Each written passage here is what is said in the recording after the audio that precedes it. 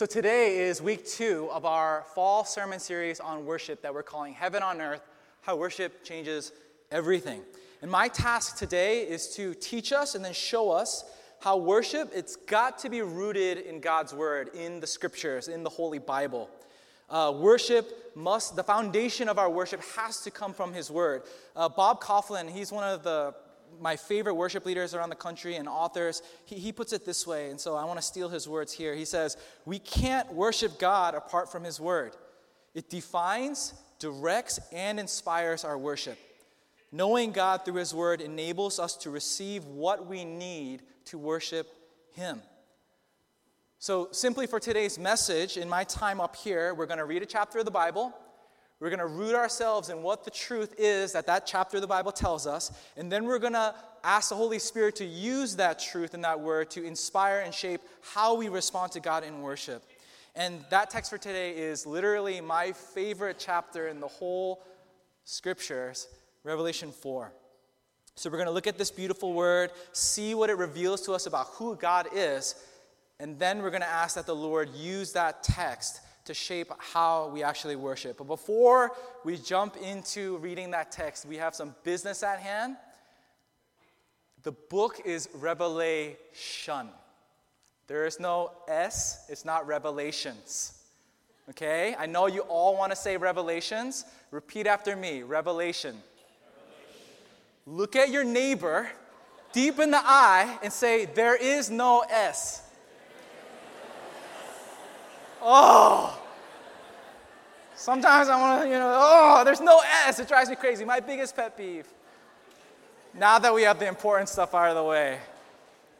You're all questioning whether I'm right now, aren't you? Are you sure there's no S? You're like opening your app. Oh, it's Revelation. There's no S. There's no S. Revelation chapter 4. See this? See this down here? No S. Let's read God's word together. After this I looked, and behold, a door standing open in heaven. And the first voice which I heard speaking to me like a trumpet said, come up here, and I will show you what must take place after this. At once I was in the Spirit, and behold, a throne stood in heaven with one seated on the throne. And he who sat there had the appearance of jasper and carnelian, and around the throne was a rainbow that had the appearance of an emerald.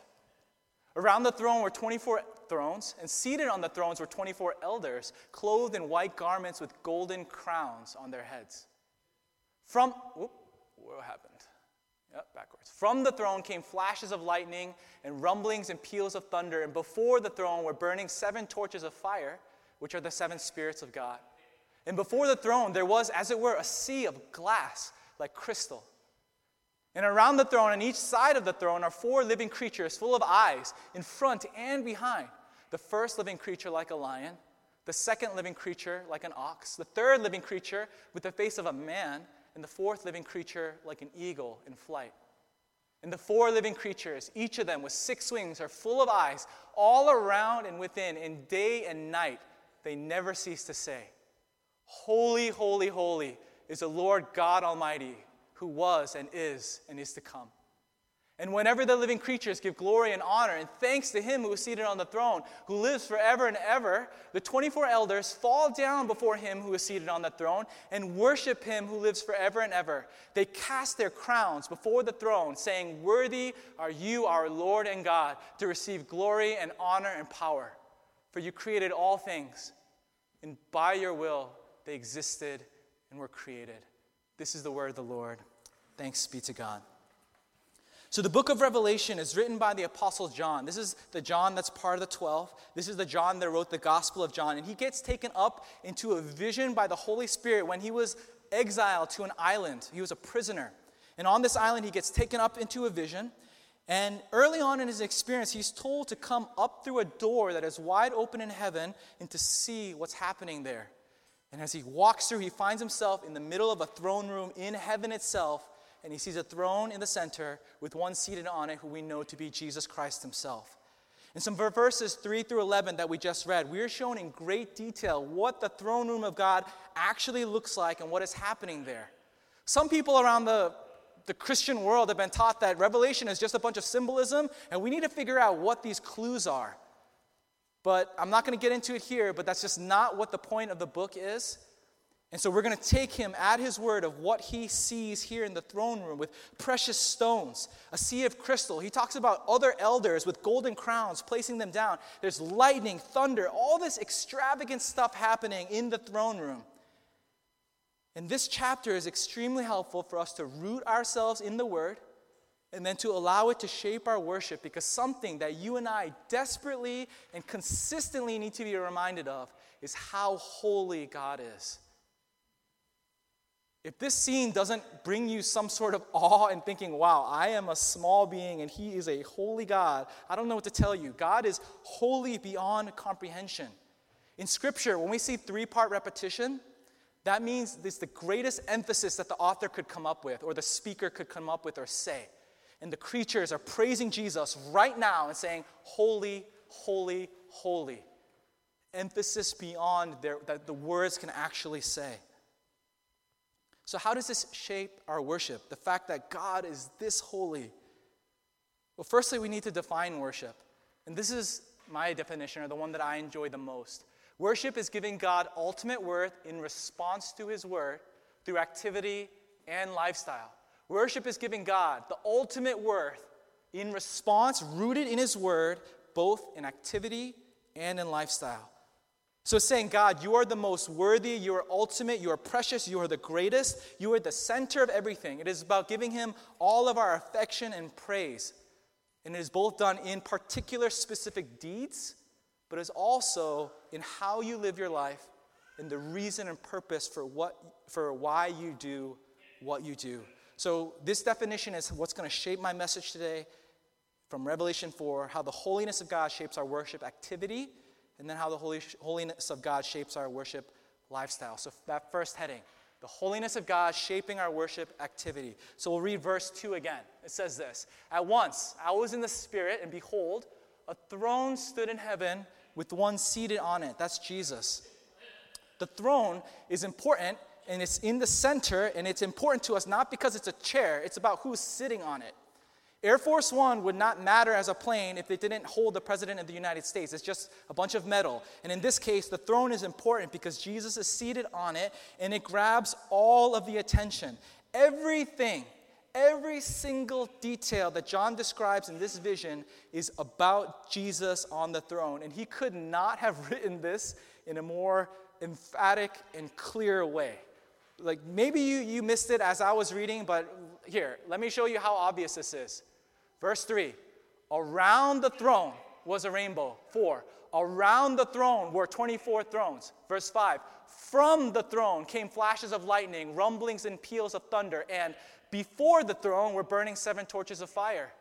Verse 6, before the throne there were, as it were, a sea of glass like crystal, and around the throne, on each side of the throne, are 4 living creatures. Verse 9, whenever the living creatures give glory and honor and thanks to him, he could have just said him, but he says him who is seated on the throne. Verse 10, the 24 elders fall down before him who is seated on the throne and worship him who lives forever and ever. They cast their crowns down before the throne. We get the picture at this point, right?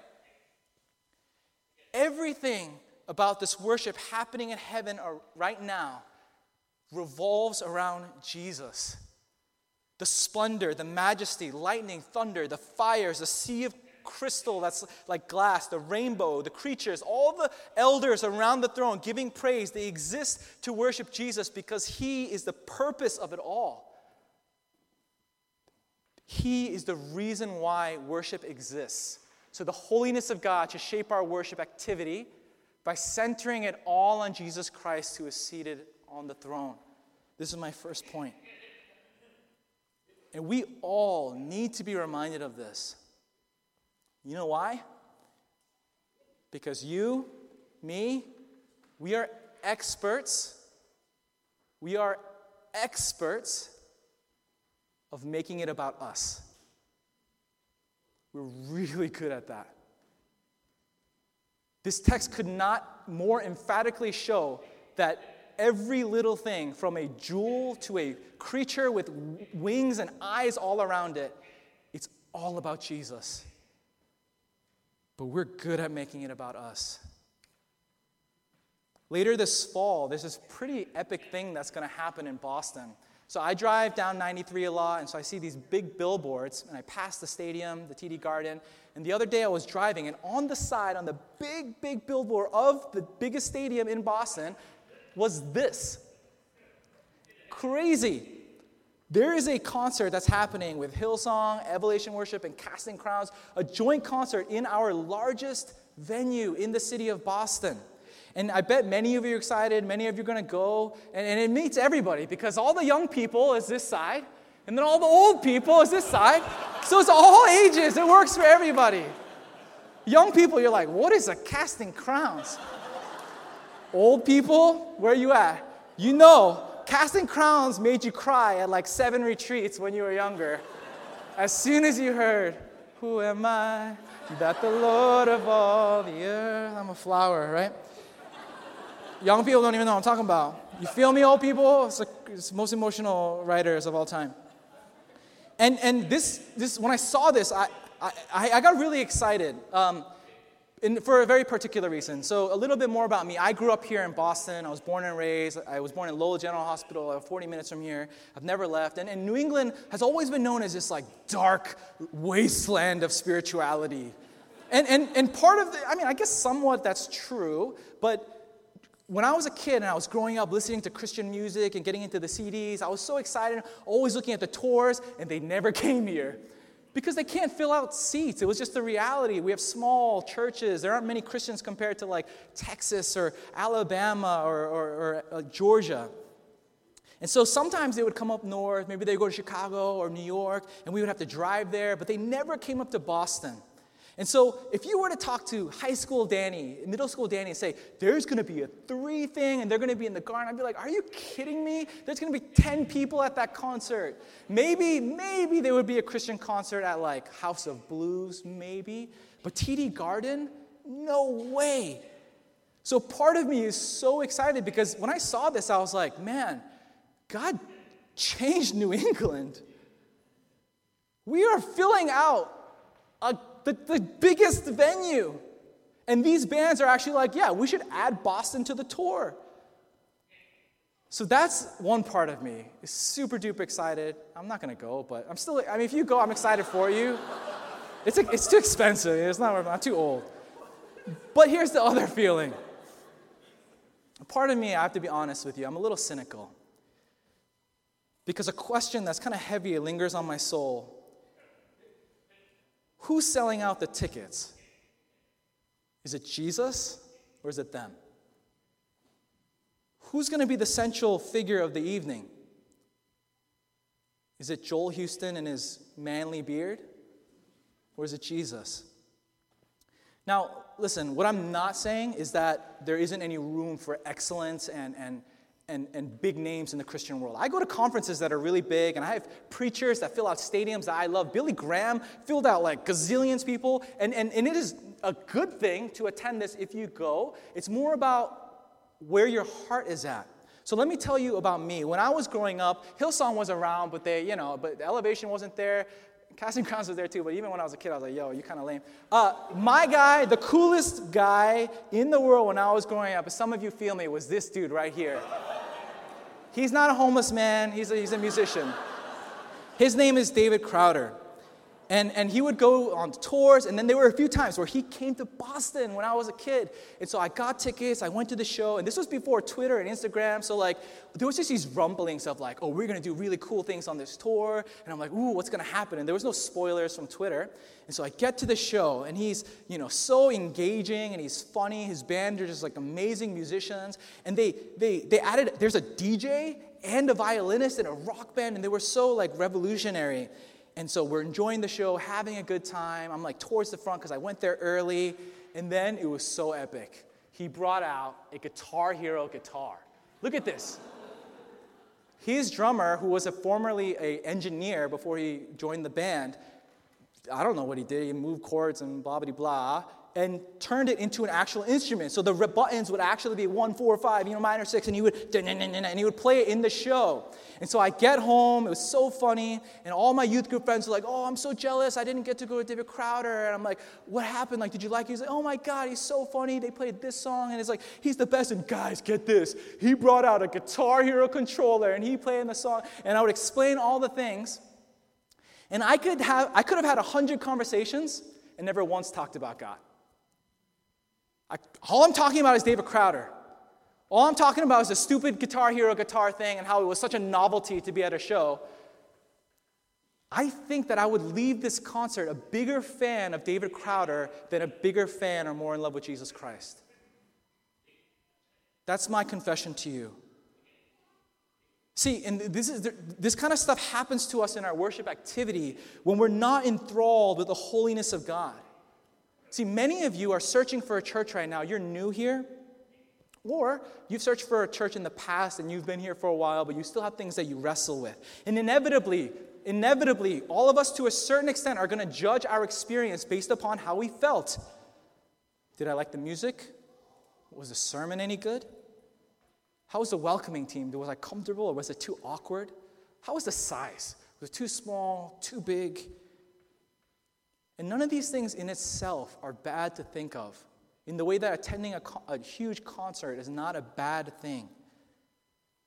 But it is unhealthy when you are the center of the success of that story. Do you ever leave a church service? Church hoppers, I know there's a lot of you here right now. Are you going to leave this service and think, did they make much of Jesus? What did Jesus think of that service? When you hop in the next place you go to next Sunday, if you're only here for 1 week, are you going to judge Cornerstone and then the next church that you go to based upon how we made you feel or based upon how well that church glorifies God? What's going to be our measure in this whole experience? We often act like the service is about us. It's not. The reason why, and let me tell you about us, old and newcomers. The reason why we choose the songs that we do, the reason why we preach what we do, the reason why we have the activities that we do is because we are a church committed to making much of Jesus Christ. And so let me ask you this now, and even myself, I need to look in the mirror often. Why are you participating in worship today? Why did you come? Who's the central figure? Who's most important? See, the holiness of God should shape our worship activities by centering it all on Jesus Christ, who's seated on the throne. Secondly, the second header is holiness of God shaping our lifestyles, right? Worship is about giving God all the worth and glory and majesty rooted in His word, in our activities, and then also our lifestyle. So starting in verse 6, John describes the throne. He did a good job about that. And then the four creatures around it, one that's like a lion, one like an ox, one like a man, one like an eagle. And in verse 8, he says, and the four living creatures, each of them with 6 wings, full of eyes, all around and within, and day and night, they never cease to say, holy, holy, holy is the Lord God Almighty, who was and is to come. So in this verse, as you can see, John established that the creatures are doing this constantly and forever, right? He says, day and night, they never cease. So we've established that. So let's follow this logic. Verse 9, and whenever the living creatures give glory and honor and thanks to Him who's seated on the throne, who lives forever and ever, the 24 elders fall down before Him who is seated on the throne and worship Him who lives forever and ever. They cast their crowns down before the throne, saying, worthy are you, our Lord and God, to receive glory and honor and power. For you created all things, and by your will they existed and were created. So, it's just logic. If the creatures never stop, and then the elders praise when the creatures do, that means no one's stopping, right? This means both the creatures and the elders in heaven, day and night, never cease to worship. It is constant. Day and night for eternity in this throne room scene is the praise of Jesus Christ. It's not just something for a specific time and place. It is for eternity. I'd like to take a poll and just see how long or how much participation we have in this. Raise your hand and then keep it up if you've ever tried a specialty diet, such as but not limited to keto, Whole30, paleo, Atkins, intermittent fasting, maybe no sugar, no processed food, no Wendy's, something like that, raise your hand and keep it up if you've ever tried. And we're going to see who lasted the longest. Nice and high. If you lasted 30 days or longer, keep your hand up. We saw that. 2 months or longer, keep your hand up. 3 months? Half a year? Oh, does that go to everyone? Oh, we have one here. 7 months? 8 months? 9, 10, 11, 12? 13, 14, 15? Okay, we have a winner. So some of us went away at 30 days. I'm looking over here, somewhere here. As you can see, the majority of us, we put our hands down pretty early. Why is that? The reason is because a lot of these diets become more of like a time-bound activity as opposed to becoming a lifestyle. I assume the reason why we lasted a little bit longer is because you didn't set out to just like do a challenge. So for those of you 30 days, you should still do that. That's great. Like, you put your hand down, fine. But these things are most effective when you say, no, this is just the way that I'm going to live. The reason why we put our hands down is because it's a temporary choice for a bound season, not I'm going to live Whole30, or I'm going to become a keto following person for the rest of my life. It's temporary change, not lifestyle transformation. See, this is something that Christians, we need to understand when we think about worship. And I think it's precisely because we don't have this dual part definition. The activities we're good at. All of us, whoop, check, we got it. But the lifestyle part is where we often forget or disregard, which is why when I say, hey, we're going to have a worship service, or we're going to worship, or we're going to have a sermon series on worship, all of us start thinking about songs. Or maybe if I were to challenge you, like, hey, have you been worshiping enough in your life day to day? Most of us are starting to think about reading our Bible, QT, prayer. These things certainly are worship, by the way, but the thing is when we narrow it down to just these things, what we do is we minimize worship tremendously, and then we ignore the fact that it's not a temporary time and space thing, it is a lifestyle. Worship is so much more than just singing songs. It's so much more than just following a devotional book every morning or evening before you go to bed or before you take a shower. Worship is about your entire life. How come when we say worship, you'll hear Sunday? How many of us hear Monday? Ugh, not Mondays. How come when I say worship, we don't hear chores? Raising our children, going to school. I think it's because we kind of ignore the lifestyle part of the definition and we just think about the activities. See, a worshipful lifestyle is one that displays Jesus is seated on the throne of your life, and with your entire life, you join the elders and the creatures in heaven and the angels, and you bow down before him. And this is certainly not just at Sunday church. It's not just at small group. It's rejoicing every night. Rejoicing in God in times of leisure and fun when you're resting, giving thanks for every single time you eat a meal, praising God with the integrity of how you work or how hard you study, worshiping God by loving your neighbors, being kind to even people who are enemies of yours, praying as Jesus asked us for those who persecute us. Even sleep is worship. Your lifestyle becomes worshipful when giving Jesus greatest worth becomes the purpose and the reason for your life, why you do the things you do. And so my second point, rooted in God's word, is that the holiness of God should shape our worship lifestyle by making the purpose of everything we do about the glory of Jesus. So in response, I want us to ask us all to behold God's holiness, to be rooted in it. And then in application, I'd like to challenge you to do simply this, to keep Jesus at the center of everything you do, both in activity and in lifestyle. When you think of worship activities, you're probably with me. We think prayer, church attendance, serving, volunteering, small group, giving, tithing, offering. Don't do this for people. Don't go because you signed up. Don't do it because it's the right thing to do. Don't do it because you're going to get something out of that. Do it because Jesus is deserving of your praise. The next time you go to a ministry meeting, next time you're on schedule to serve, next time you show up to a small group in the middle of the week, next Sunday when you come back and you walk through our doors, next time you're in your room and you pick up your Bible or you pray, next time you tithe or donate to a charity or to a church, do it for Jesus. Don't do it for us. Don't do it for yourself or for anybody else. And in your daily living, our lifestyles, remember to see it all as worship unto God. In your commuting to work, in your meal times, doing chores, in your offices or in your classrooms or your dormitories, in your studying and attending class and interacting with others, in your private times when you're alone. Do these things with excellence, with integrity, with love, because Jesus is the reason why you live your life. This is what happens when we worship. This is heaven on earth.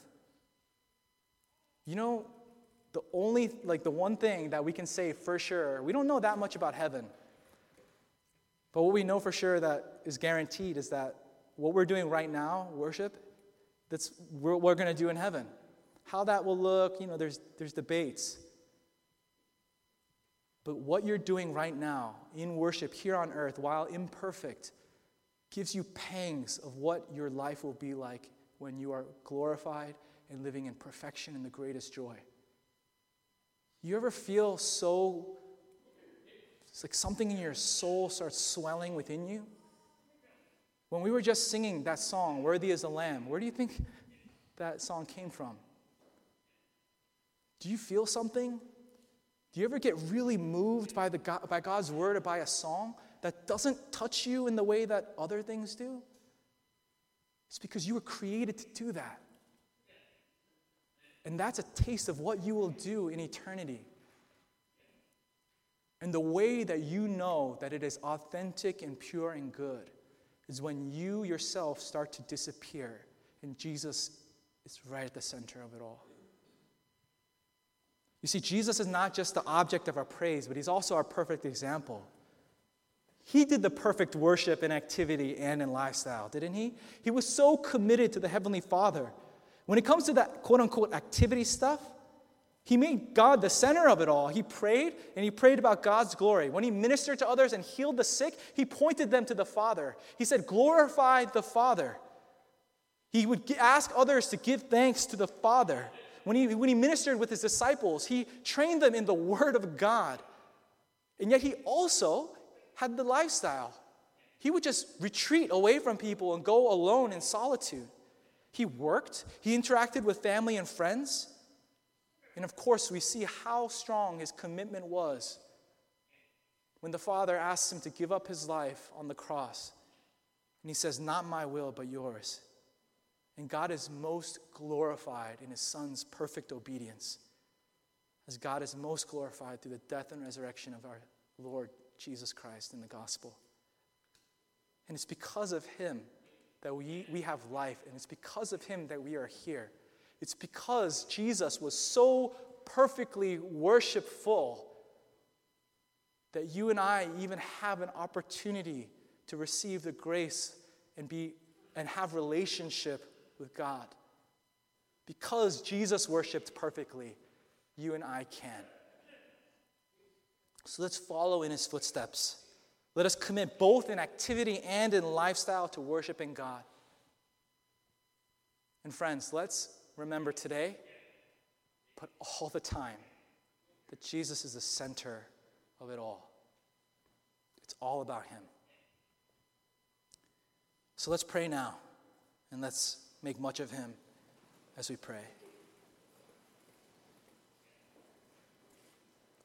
Jesus, we know that right now, right as we speak, this scene is happening up in heaven. There is thunder and lightning and creatures and elders. Later on in Revelation, we see that there are a myriad, I love that word choice, a myriad of people just praising you. And we want to join them. While we are here on earth, we want to join with the heavens in giving the praise to the Lamb who was slain. And God, we want to do so with genuine and pure hearts, not about us, not about any other purpose, but for you here right now as we pray, as we sing a couple songs, as we interact with each other before we leave. And then the rest of our week, whatever it is that we do in our schools, in our workplaces, in our conversations, in our meal times, in every part of our lives, we want to put you at the center and honor and glorify you and give you greatest worth in all those things. We ask for forgiveness for how easy it is, Lord God, for us to put ourselves on the throne. And we thank you for your grace and for your gentleness that humbly brings us back and reminds us that our greatest life is not when we are made much of, but when you are. So take great delight in our church. Take delight in this service right now, in all the future ones. Take great delight in every single child of yours in this room. Will we make much of you? Will we give you greatest worth today and for the entire time that you give us breath here on this earth? We love you, Jesus. It's all about you. We pray in your precious name.